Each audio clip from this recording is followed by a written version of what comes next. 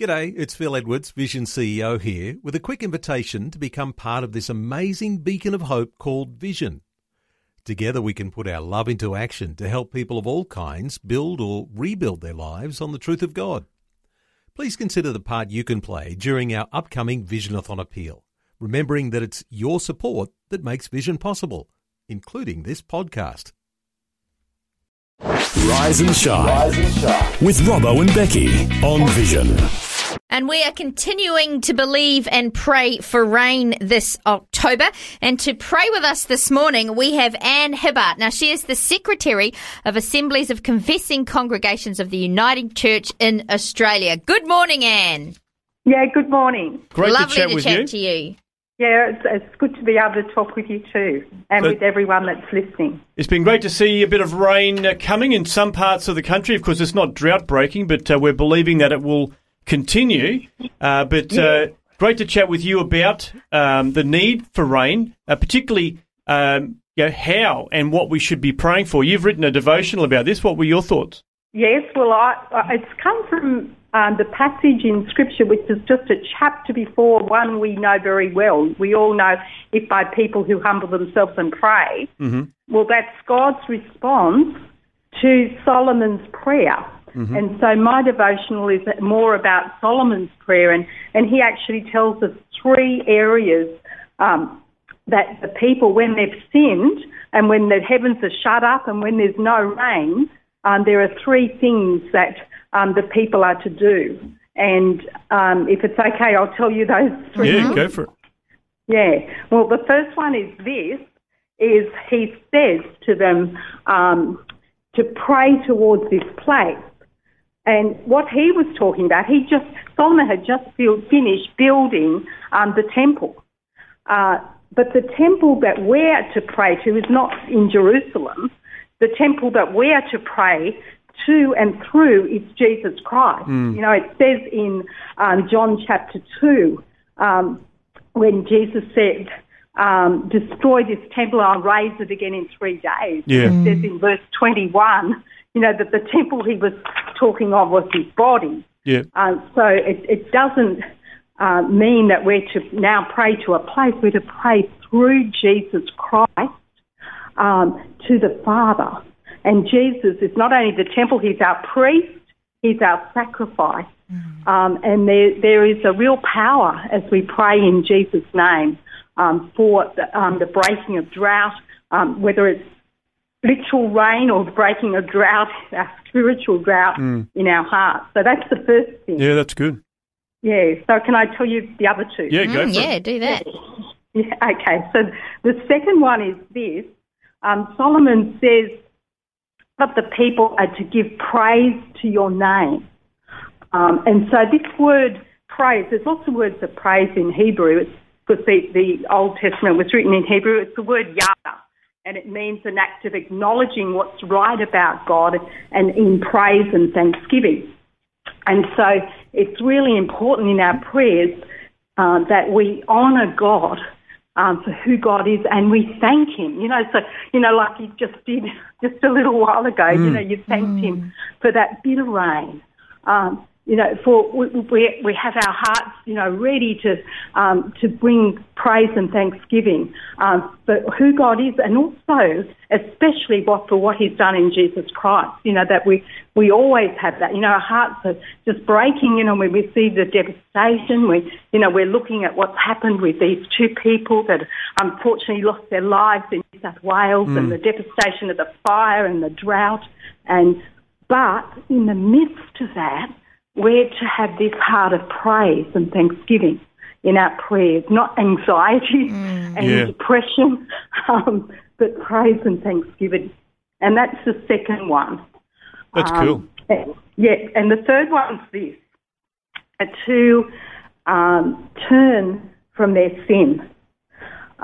This is God's people he's talking about. And I believe in Australia, God's people is the church.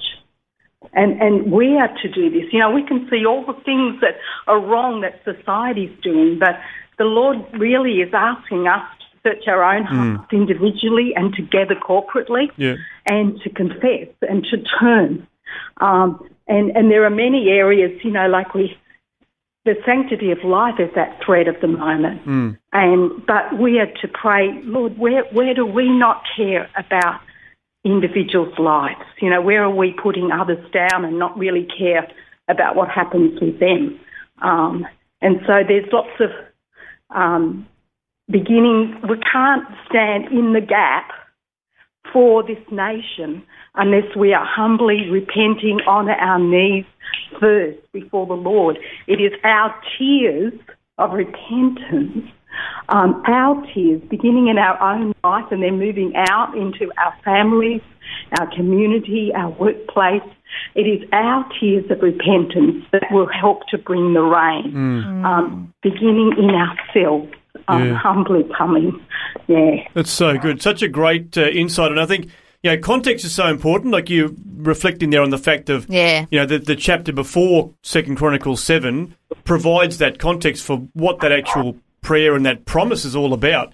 And I think it's really important for us to be reminded of that. So it's a really good reflection today, Anne. So, look, would you, on the basis of all that you've just shared, pray for us and just pray for the nation, that God would bring this renewal, repentance and the rain? Yes. Heavenly Father, we want to thank you. We want to thank you, first of all, Lord, for your Son, Jesus Christ, in whose name we come before you, humbly, beseeching you for this land, beseeching you for the people of this land. We pray in Jesus' name that you would empower each and every one of us in the church to get down on our knees in this month of prayer and fasting and pray. But not just any prayer. We pray that you would help us to let go, that shackles that says we can't pray in Jesus' name anymore, and be bold in praying towards Christ through Jesus to you, Father. There's no other way that we can come into this throne room and pray this day but in his name. And Lord, I pray that as we pray in his name, that you would empower us as your people to give you, Yada, to give you praise and thanksgiving for what you are doing, for how you are working in this country, that you are moving. And there is rain, there's spiritual rain coming, and there's physical rain coming, and you are renewing this land. We give you thanks, especially for Jesus Christ. And Lord, finally we pray that you would help us to turn as the church from our sin, individually and together. Search our hearts. Show us where we're hard, where we're dry, where we're hard towards people who are suffering, whose lives are precious to you, just like the sparrows.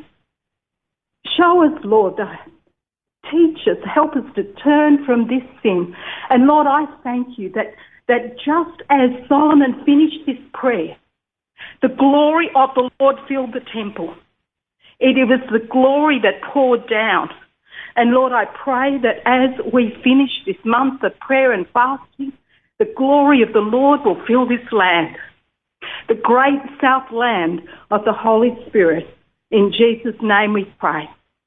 Amen. Amen. Well, thank you so much, Anne. That was a wonderful prayer and a great reflection. Really appreciate your time today, and we'll continue to thank the Lord for the rain that's come and believe for plenty more still in the weeks ahead. Yeah, well, thank you. It's been a real joy to have time with you and with everyone else who's listening too. Have a wonderful day. Before you go, thanks for listening. There's lots more great audio on demand, or you can listen to us live at visionradio.org.au. And remember, Vision is listener supported. Your donation, large or small, will help us continue connecting faith to life for hundreds of thousands of people across Australia and around the world. Learn more or donate today at visionradio.org.au.